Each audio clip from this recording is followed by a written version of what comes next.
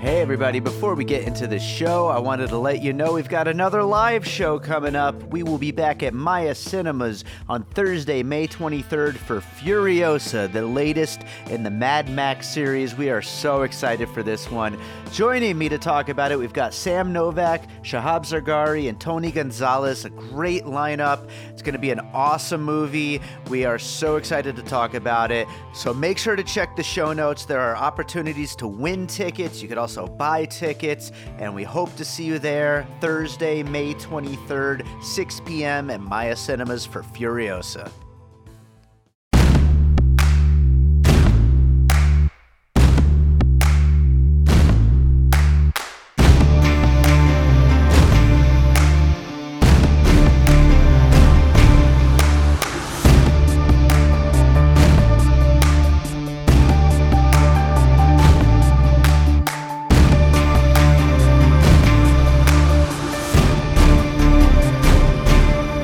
All right, welcome to another episode of Piecing It Together, the podcast where we take a look at a new movie and try to figure out what movies inspired it. And today on the show, it is time to head back into the Marvel Cinematic Universe for another Marvel film. We are talking about Shang-Chi and the Legend of the Ten Rings. It's officially Phase 4 time. You guys know I'm not really the biggest Marvel person, but I enjoy the movies, and I really enjoyed this one, so I'm excited to talk about it. Joining me is Brian Scuttle from Sonic Cinema, and it's his first time on the show. We had a great time talking about this movie and what Marvel is doing moving forward since that big, gigantic, insane 23-film series that they previously did. We had the little palate cleanser, so to speak, of Black Widow, but now it's time to start moving the story forward, and move it forward they do with this movie. So we're going to get to that conversation here in a second, but I do want to remind you, as always, to make sure you're subscribed to Piecing It Together wherever you listen to podcasts. You can rate and review us on Apple Podcasts or Podchaser or Good Pods, and we'd really appreciate your ratings and reviews. We've had a few really nice reviews lately over there on the Apple Podcasts and the Podchaser, and I don't think anyone's reviewed us on Good Pods yet, but you should. But, you know, we really enjoy it when you give us feedback about what's going on here on the show, what you like about it, what you don't like about it. Specifically, what you like about it is some of the best feedback. We really like that. But I want to hear everything you've got to say about what we're doing here on Piecing It Together. So definitely leave those reviews and, of course, share the show with your friends. Check out our Patreon, the Produced by David Rosen Patreon. Lots of great content over there. And don't forget to follow us on social media at PiecingPod and join our Facebook group, Popcorn and Puzzle Pieces. So it's time to get into this conversation about Shang-Chi, but before we get into it, I do want to say we had some technical difficulties on this episode. You know, we just passed 200 episodes. Hasn't happened in a long time, but you know what? It's a podcast. Sometimes these things happen. Luckily, I had a backup recording as well as a backup of the backup, and I had to, excuse the pun, but I had to piece this thing together from various recording sources, so you're going to hear a couple of little switch ups in audio quality, and then for the bulk of the conversation, the recording is based off of a Zoom recording, which those of you who know me know I don't really like Zoom, but that's another story for another time. Anyway, there's varying different versions of the recording I had to piece together to get this episode out to you, so just know if you're making a podcast, it happens sometimes, but the conversation's still there, so let's get to that conversation now. All right, so we're going to talk about Shang-Chi and the Legend of the Ten Rings, and joining me to talk about it is Brian Scuttle. Brian, how is it going? It's going pretty well. Thank you very much for having me on. Yeah, absolutely. This should be a fun conversation. This movie is all over the place. There's so much going on in it, but it's a lot of fun. But we'll get into that in a second. Before we do, it's your first time on the show. Why don't you tell my listeners a little about you and your podcast and everything you're up to? So I'm a film critic. My website is www.sonic-cinema.com. I have been writing, not exclusively on Sonic Cinema for the entire time, but I have been writing about film for the past 25 years. Mm-hmm. Sonic Cinema has been online since 2004. I do have my own podcast, the Sonic Cinema podcast. You can find that on Google, Apple, Spotify, as well as the Sonic Cinema Podcast YouTube channel. I mostly do written reviews, but I do also occasional video reviews. I do try to do a Twitch stream as well on twitch.tv/Scuttle Lemur. So Okay. I've got a lot going on. Yeah. And I've got a lot that I try to have going on this past year in particular with COVID. I've been off work for most of the time in terms of being furloughed from my job, but it basically just gave me a chance to really dive into Sonic Cinema and really devote a lot of great time to honing my craft as far as writing about films and talking about films as well. Sure, sure. Yeah, I always feel like whenever I'm guesting on other people's podcasts, they're always like, wow, you do a lot of stuff. And now I'm on the other side of that. Like, Yeah. you do so many things. And also, I mean, we should talk about it for a quick second. You also came into this, you were a composer as well. You compose music just like I do. Yeah. So I actually went to college to study music industry, in particular sound recording. I had been playing trombone for a number of years, and I had actually in my junior and senior year of high school, I had really gotten obsessed with film soundtracks, and so I really wanted to score movies, and so I studied at Georgia State University in their music industry program. I had gotten to and I started to compose at that point. I did mostly electronic stuff as well as a few classical pieces.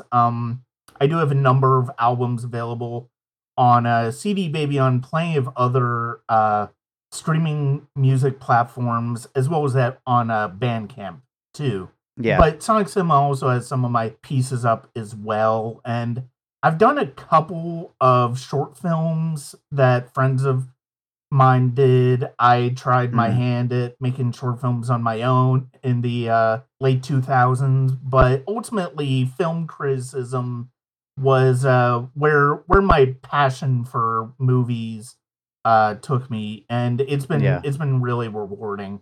Awesome. Awesome. Well, let's start getting into Shang-Chi here. Before we start like getting into puzzle pieces and all that, are you a big Marvel guy? Were you super looking forward to this one? I was actually. This was probably one of the most one of the ones I was most excited about in terms of the Phase 4 lineup. I'm not as big of a comic person, but I have been a big fan of the Marvel Cinematic Universe, and you know, it was funny like having that year or two off of the MCU last year was really it really got me even more excited for what we were going to see in Phase 4. And Sure. but Shang-Chi, just because of the fact that it's ultimately a very different type of superhero that we're used to.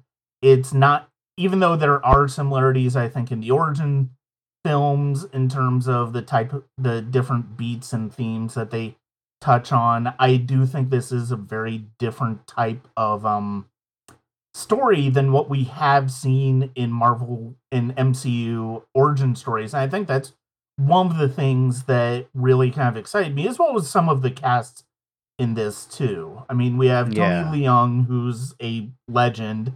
We have Michelle Yeoh, who's also a legend. Awkwafina, who's been one of the brighter spots in movies and smaller roles as well as bigger roles like The Farewell. And it was just I was pretty excited for this, and I got a chance to see it last week, and it's funny, we're recording this on the day that the reviews dropped. The embargo was lifted, and so you can read my thoughts about it on Sonic Cinema, but overall, I just really enjoyed this. Yeah, me too. I had a lot of fun with it, and I'm similarly, I enjoy these Marvel movies, but, comic books aren't my thing, and comic book movies aren't necessarily my favorite thing, but I, end up seeing all of them inevitably. And this is a fun one. This one goes, one thing that I want out of if I'm going to go see a superhero movie, I want it to go big because that's what I want to see. I want to see all that money get spent up on the screen. If they're going to give these people all this money, let's spend some of it and make something that's like exciting visually and just a lot of fun and a lot of action, and this movie delivers in that front. So I'm excited to see how the general response is going to be once it comes out. We're obviously recording this ahead of time, luckily, but yeah, let's start getting into some puzzle pieces here for Shang-Chi. We'll get into some of the more finer points about the movie along the way. What do you have for your first puzzle piece? So my first one's a bit of an unconventional one, but it's one of the first ones that I did notice as I was watching Shang-Chi, and that is How to Train Your Dragon 2. And the reason I came up with that one is because of the fact that it's that movie is a lot about what Hiccup has sort of inherited, the types of traits that he's gotten from both his mother and father. And I think as the film goes on with Shang-Chi, you definitely get more of an impression that he is the product of both of his parents. I mean, not just in biological sense, in a spiritual sense, as well as a character sense as well.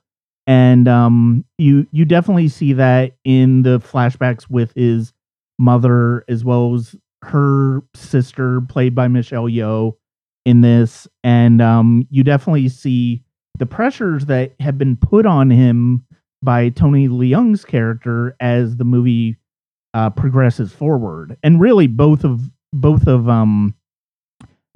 siblings in this movie. And Sure, it's one of those things where I really love that dynamic when it's explored, and I think it's a really important dynamic, and it's one of those things that I think gets people thinking of what ultimately makes up a person and what makes us up as an individual. And I know when I saw How to Train Your Dragon 2, that movie hit me really hard because of the fact that I just lost my father a few months before. And for those months, it really got me wondering and thinking about like what traits they'd picked up from him versus what traits I'd picked up from my mother. And I think it's really fascinating to see how different films can explore that. And it's something that we really haven't seen before in the Marvel universe. Sure.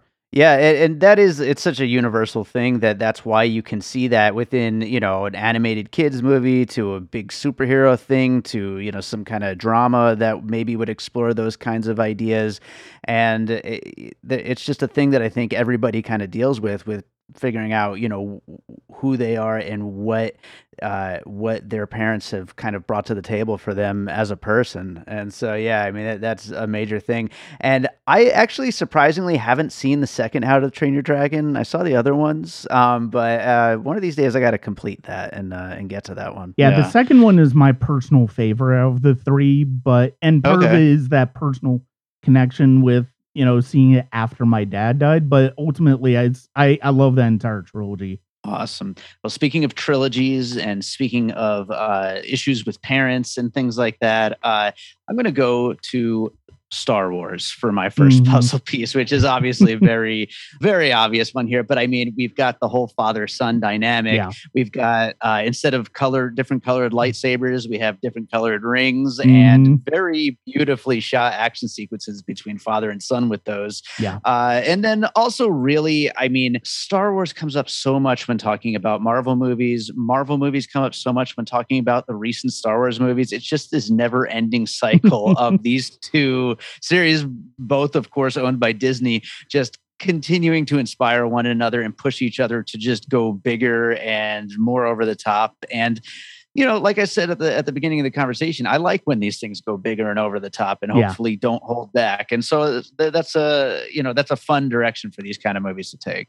No, that it's funny because of the fact that for some reason I'm a huge Star Wars fan. The Star Wars trilogy has been the original trilogy has been my life for my entire life. And, it's funny. I didn't actually think about that one, but yeah, when you think about that original trilogy and especially in the last two with the dynamics between Luke and Vader, yeah, you can absolutely see the influence that those movies had on this one, and the idea of the son trying to redeem the father, and the father sort of, well, we're not going to get into that, but I don't want to spoil away too much. You can spoil away. It's fine. So I just the idea that the father sort of sacrifices himself for his son in the end, and it's just one of those things where, I mean,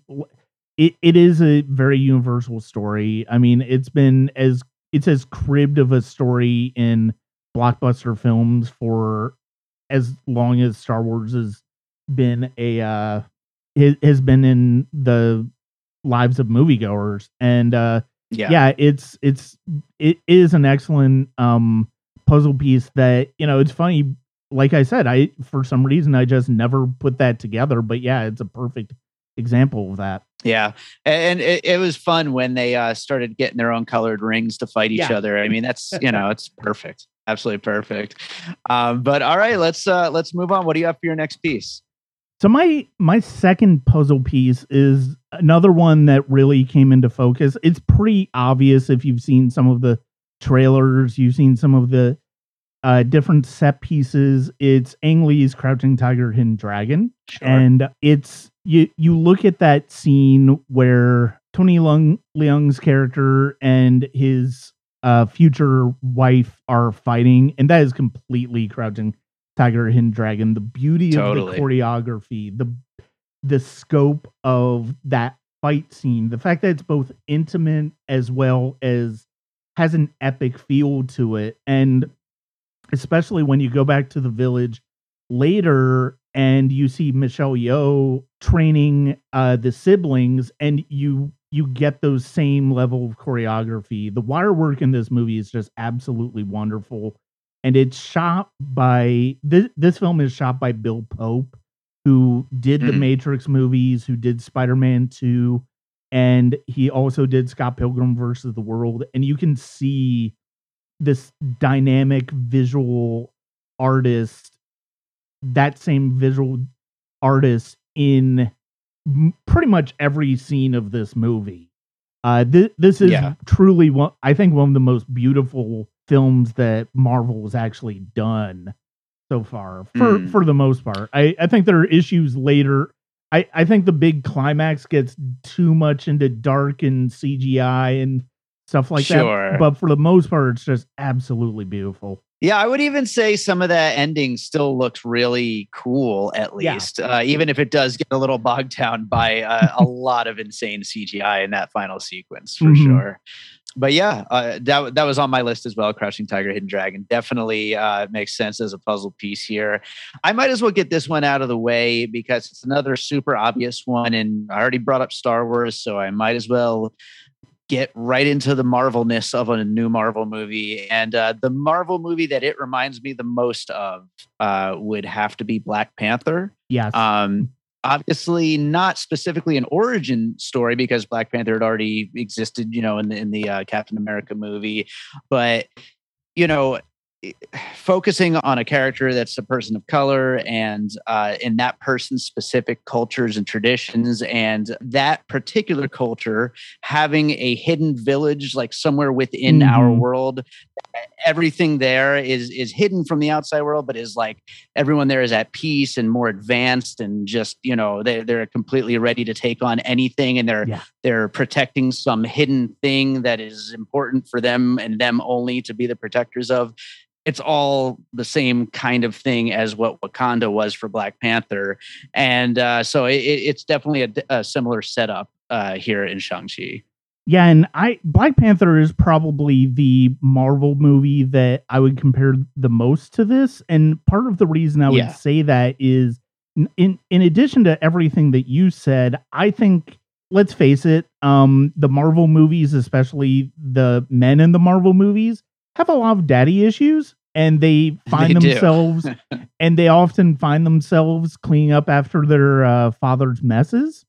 And Black Panther, I think one of the reasons that this and Black Panther stand out is because of the fact that the issues that Shang-Chi and T'Challa are facing in those their respective movies are very different than what we see Thor having to deal with in terms of Odin and Tony Stark with his father. And they're more, to a certain extent, they're more spiritual journeys as much as they are adventure journeys. And I think that is, I mean, you could say that about Iron Man as well and Tony Stark, but at the same time, I think the father figures, and we'll go ahead and get into this because Tony Leung is probably one of the most interesting antagonists in the Marvel universe. I think that's fair. Yeah, I think he's up there with Thanos because of the fact that he's, unlike Thanos, he's not a strict villain in the true sense. That's why I use the word antagonist as opposed to villain, because I don't necessarily consider him a villain. I think he is somebody who is, I think he's somebody who gave himself over to grief when his wife died. I think that gave him sort of an excuse to go after what he really wanted in life, which was power.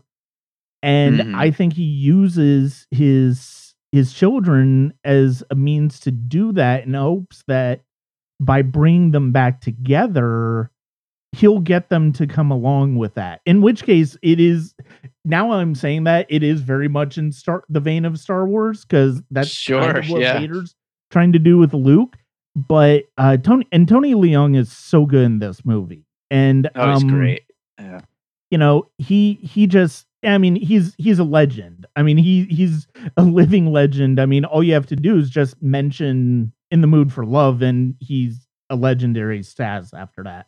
And then he's done, he's worked with John Woo, he's worked with Ang Lee and Lust Caution, and he's just got such a tremendous ability to show us the slow burn in a character. And I think, and to show us the quiet emotions in characters. And I think that's one of the things that distinguishes him and makes him so great. And I think you really do get a chance to see this in Shang-Chi.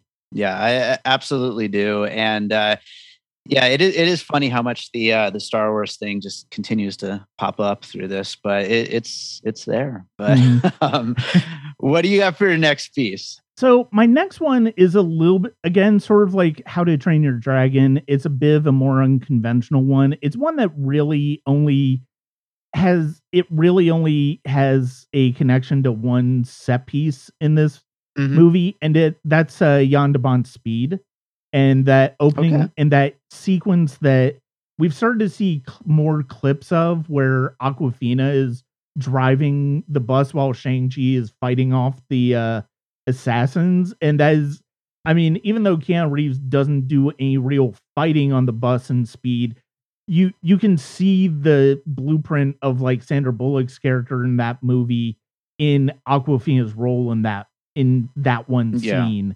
And just her trying to weave, get out of control, try to not like wreck the bus and all of that stuff. It's a very simple one, but it's a really effective one. And it really does work towards one of the things that I love about this movie, which is, for the most part, this is a very clean visual palette in terms of the way it shoots action. And, in my review, I brought up, there's a fighting scene that Shang-Chi he ends up fighting against his sister in basically a cage match. And I bring up the recent film Snake Eyes, which has a similar scene, different stakes, but the scene in Snake Eyes is so incomprehensible in terms of the way it's shot, in terms of the way it's edited.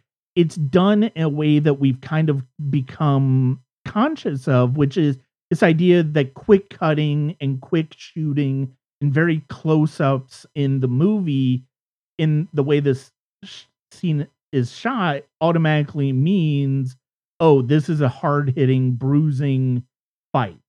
And it's that's supposed to give us the weight, where it's like, there's considerably more weight in the scene in Shang-Chi, and that is much more cleanly cut and shot and put together just in general. And there's just a fantastic fight choreography in this movie in general. Yeah, I would agree with that. And yeah, I think that fight scenes are something that not just Marvel, I think just in general have been a little bit lacking lately. Yeah. You don't really see very good ones in a lot of movies lately. And that does tend to just be part of the times right now and the way these things are being shot. And so it's great to see such good action on screen. I guess it's a good lead into my next puzzle piece then, which is another really obvious one, but it has to be part of the conversation. And really just as an overall, he's almost a genre into himself. The films of Jackie Chan. Yeah. There's so much Jackie Chan here in the fight choreography. I'm not sure which movie in particular, maybe Legend of the Drunken Master, maybe a little Rumble in the Bronx in there. Yeah. Even Wheels on Meals, which I just watched last year for the first time. Just a lot of funny over the top stunts and martial arts work that is just incredible choreography and using the environments and using things that you wouldn't expect the character to use within his fighting. Of course, people love to bring up the jacket scene, which there was a whole thing on Twitter about people not realizing that had happened before in the history of fighting. Right. But Jackie Chan's the best. And I think everybody needs to at least watch a few of his movies at some point just to like kind of get what's so awesome about him. Oh, absolutely. And to start off that, I would go ahead and say it's still on HBO Max. Police Story, the first Police Story is on HBO Max. Sure. And I mean, the two Police Story movies are in the Criterion Collection, so be sure to check those out. Yeah, I mean, Jackie Chan was one of the ones I came up with as well. And you're right. It's an obvious one. And I mean, I wish I could say I was as familiar with his Hong Kong work as I am with his American work. But yeah, like Rumble in the Bronx is definitely one that came to mind. And one of the stunt coordinators on Shang-Chi is Brad Allen. And he worked with Jackie Chan in a lot of his movies. But he passed away recently. And this is one of his last films. He did do stunt coordination for The Kingsman, which is coming out as well. And he just does the fight choreography in this movie is so clean. It's so precise, and the way that everybody pulls it off is just really effective, really well done. Yeah, absolutely. All right, cool. So what do you have for your next piece? So my fourth piece is another one that I think a lot of people will think is kind of obvious, but at the same time, I'm going to go slightly less obvious route with it. And that is, and like Jackie Chan, he's kind of a genre unto himself. He's kind of a body of work unto himself, and that's John Woo, the great Hong Kong filmmaker. I mentioned that Tony Leung had worked with Woo before in Hard Boiled, which is one of the great contemporary action films of all time. But the movies I want to bring up specifically of Woo's that I think more feel of a piece with what we see in Shang-Chi are Red Cliff, which he made in 2009, also starring Tony Leung, and is a massive battle epic that's just absolutely tremendous. There are two different versions of it. There's a 2.5-hour version that American audiences got. There's also a 2-part, roughly 5-hour version that international audiences got. Both are completely well worth it. Although I will say, if you watch the international version, you will not want to watch the United States version. It's just it's such a fantastic spectacle, and just really, it feels of a piece with a lot of Woo's work thematically, but it's working on a scale that we really hadn't seen from him before. And the other one, and the other movie that I wanted to bring up is a 1979 movie that Woo made called Last Hurrah for Chivalry. I saw it in the Criterion Collection last year. I'm not sure if it's still available there, but it's more of an old school martial arts, sword fighting epic. And that's something, but again, it feels of a piece with John Woo's work in terms of the ideas of brotherhood, in terms of friendship, as well as delivering some really strong action sequences. If you get a chance to watch it, I highly recommend it. But those two movies, even more than I love Hard Boiled, I love The Killer, I love Better Tomorrow, but it feels like those two movies, like Red Cliff and Last Hurrah for Chivalry, feel more of a piece with what Destin Daniel Cretton and the other filmmakers on Shang-Chi are doing. And in terms of, not just in terms of setting, but just in terms of set pieces as well. They're much more grand in scope than even something as amazing as the hospital finale in Hard Boiled. And yeah, that's kind of why I went that particular direction with John Woo. Yeah, and John Woo films, I mean, talk about over the top and fun. I mean, it kind of can't get better than that. I actually haven't seen Last Hurrah for Chivalry, so I'm gonna have to check that out one of these days. I got to put that on the watch list. Yeah, I'm not, like I said, I'm not sure if it's still on Criterion Channel. If it is, it's well worth checking out. Awesome. Well, I'll go for my next piece. I'm gonna move from authentic Asian cinema of Jackie Chan and John Woo to about as far as you could get and go with John Carpenter's Big Trouble Little China from 1986 because I mean, obviously, it's a totally different kind of movie, but I mean, the mixture of martial arts, comedy, fantasy, action. You've got monsters, you got creatures, you've got ancient Chinese culture, you've got comic book campy stuff. It's just everything just kind of heaped together and thrown into a big hodgepodge. And it's makes for a really cinematic movie. And I mean, that movie was not a success when it came out, but it's become a cult film over the years. But I have a feeling Shang-Chi is going to be a success right out the gate.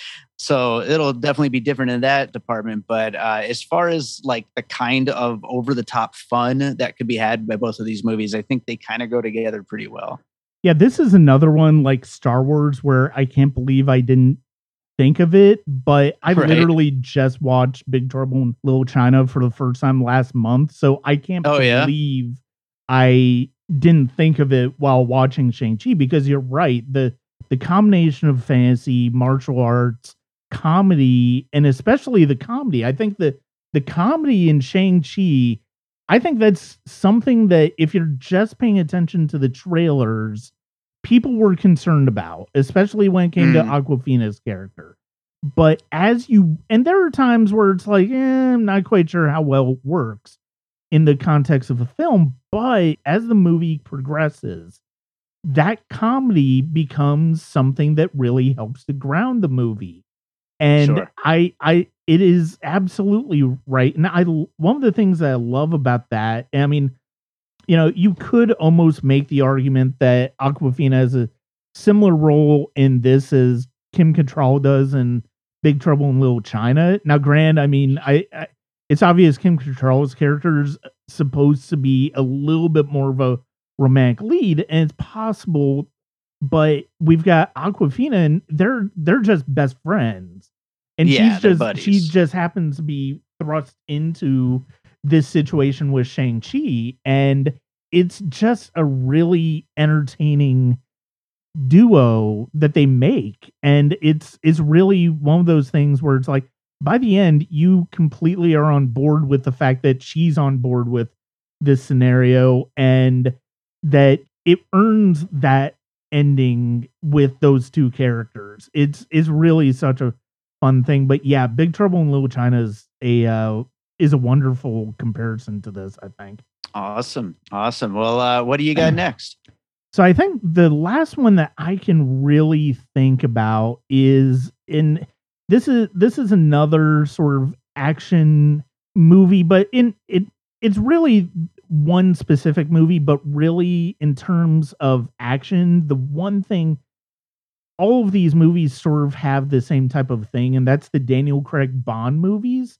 And it's especially that scene after the fight in the club where they're trying to get away, and you see him on the scaffolding, and that that set piece really remind me of some of the scenes we've seen in the Daniel Craig Bond movies over the past few Mhm. films, like Spectre and Casino Royale, especially Skyfall, and just the athleticism that goes into those, the different ways that the rescues happen, the getting away versus staying and fighting. And again, it goes back to not just the choreography by Brad Allen, but the cinematography by Bill Pope. There's some absolutely, especially with the neon in the background, it's such an easy, obvious thing to do in terms of the way of lighting that scene, but it just works so beautifully because you're just watching the shadows work. And Sure. it's one of those things that really I couldn't help it, especially with that scene in particular. That's one that brought came to mind. Yeah, it's funny you're bringing up recent Bond movies because just recently the Black Widow movie we were talking about classic Bond movies, and Mhm. some of the more like hokey elements of the classic Bond movies. So it's funny where some of the inspiration seem to come from for Marvel movies lately. It's Yeah. pretty interesting. So I will go for my last piece then, and I do have a few other movies that I had thought about including here, but I just thought it would be fun. Maybe I have video games on the mind from our recent Free Guy episode, but I'm going to combine 3 video games for very specific comparisons as my final piece here. Just 3 quick little things. I don't know if you're familiar how much of a gamer you are, but a pretty obvious video game series, The Legend of Zelda, the Mhm. whole Lost Forest thing with the Oh, hidden yeah. pathway through the forest way, which I thought was like a fun little, thing Yeah. that I haven't really seen in movies before. I mean, it's been in Mhm. other games, but certainly Legend of Zelda is known for it. Also, the Panzer Dragoon series with people commandeering dragons to fly at each other. So I thought of that. And then last but not least, the Dynasty Warrior series, specifically in the opening scenes with Wen Wu, when he and his rings are just absolutely demolishing entire crowds of Mhm. people like it's nothing. It just totally reminded me of the way that the gameplay takes place in those games where your character just takes out just hundreds of people at a time. And so just a few little references, just kind of throw it in, a little change of pace there, but I thought that'd be Okay. fun puzzle.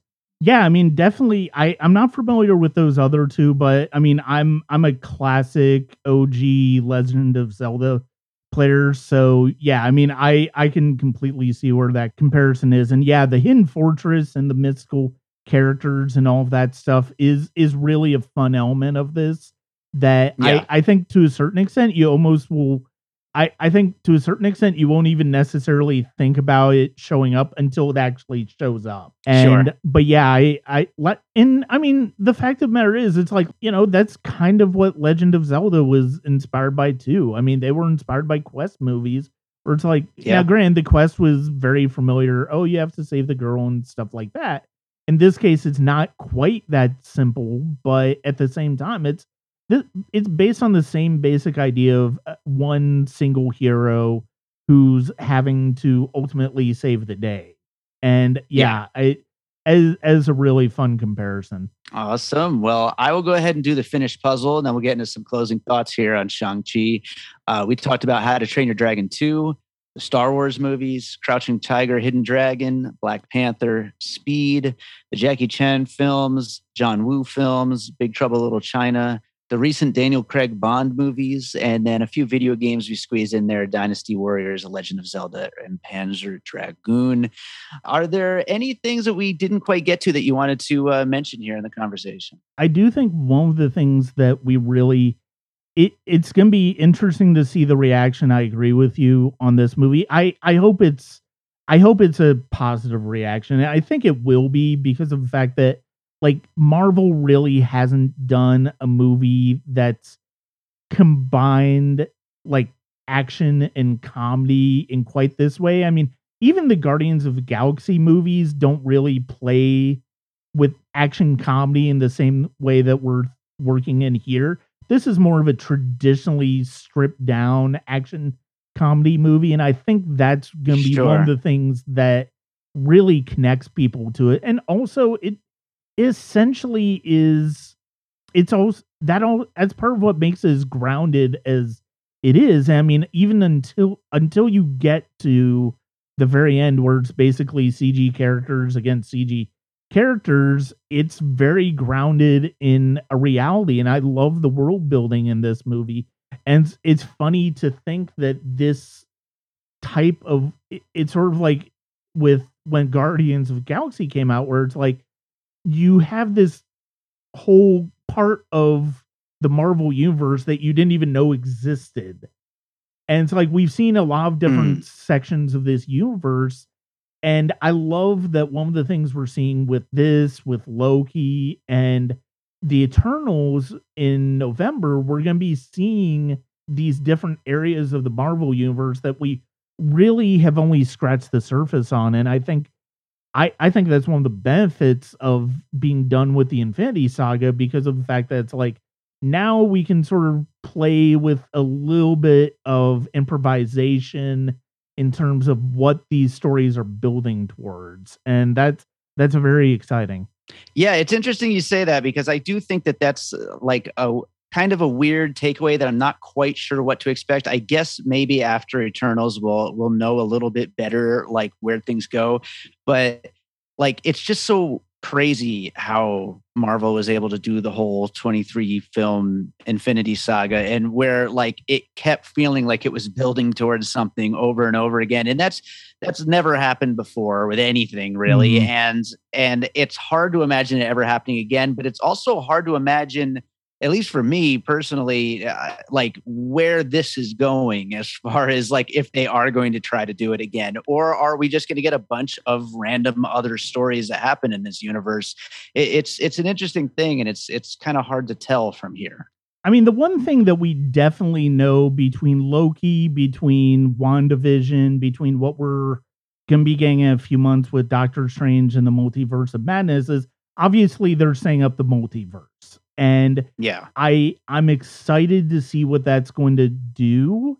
I'm also curious to see if they're really going to be able to work towards something as clear-eyed, straightforward as what they were able to build towards in the Infinity Saga. It's like right now I don't necessarily see how that's going to happen, but at the same time, you know, anything is possible. It's like basically, you know, you look at what we've gotten so far this year in terms of Marvel, and it's really I mean, Black Widow's side, because I mean, that's more of a, in a way that's sort of a film out of time with this franchise now, but in a way, every other project that we've seen so far is building towards changing the universe fundamentally in a way that we didn't necessarily see coming. And I think that's one of the more exciting things about it.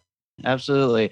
Only other thing I thought I'd mention real quick, just because we didn't touch on him at all, but Ben Kingsley back as the Mandarin, the fake Mandarin, is so funny. He really is is great in this. Talk about the comedy. It was so funny between him and Awkwafina. Very funny movie. Yeah, it was funny because of the fact that I just saw somebody's tweet online. They were complaining about how one of the things they hate most about the MCU was the way the Mandarin was done in Iron Man 3. And yes, of course that comes up in this movie.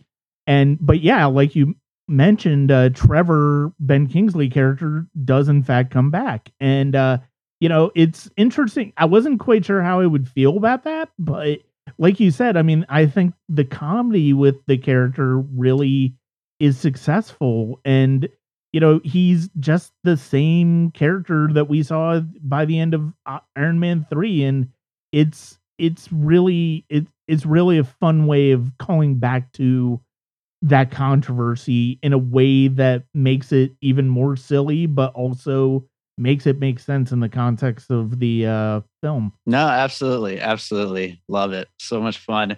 Well, right on. I think that about does it for Shang-Chi. Brian, is there another movie you watched recently that you'd like to recommend to our listeners? So I will say, I mean, this is as far removed from, you know, what we're talking about in terms of Shang-Chi, the Marvel universe and stuff like that. But there's a fascinating documentary that I saw recently that I reviewed on the sites called 499, and it's a film that sort of mixes. It's actually funny. It kind of mixes documentary form and ideas with fantasy in exploring the way that violence has been done over the years as a conquistador from the Spanish conquest walks out of the ocean and he basically looks at the modern day Mexico. And it's just a fascinating exploration of violence and the past and the present. You hear this conquistador's imagined thoughts of like how he sees what has happened to the world now. And it's actually, I'm not going to say it'd be a strict double feature choice. I think it's available in theaters. I'm sure it'll be available on VOD if it's not already. It's really a fascinating movie, and I would recommend if you're interested in that type of movie, sort of documentary with a little bit of fantasy, but also touching on some real ideas. I would recommend that one. Oh, it sounds really interesting. I hadn't heard of it, but yeah, I think I'm gonna have to check that out. Sounds great. But awesome, Brian. Why don't you tell people again where they can find you and your podcast? The website is www.sonic-cinema.com. That's basically where you'll find my movie reviews, my movie discussions. I sometimes go deeper into certain filmmakers. I just did one on Alex Proyas, the director of The Crow and Dark City, earlier this month. And you can also find the Sonic Cinema podcast. I just released an episode on 3 of Alfred Hitchcock's films. I've got another one coming up on 2 of Terrence Malick's films. And that's the main place you can find me, as well as the Sonic Cinema podcast is also available on Apple, Google, and Spotify. And you can also find my music on places like CD Baby and Bandcamp. Awesome. Well, that all sounds great. And Brian, thanks again for joining me on this one. And maybe we'll be able to get you back again sometime. Thank you very much. And yeah, I'd love to have you on the Sonic Cinema podcast at some point. Definitely. Anytime. You just let me know.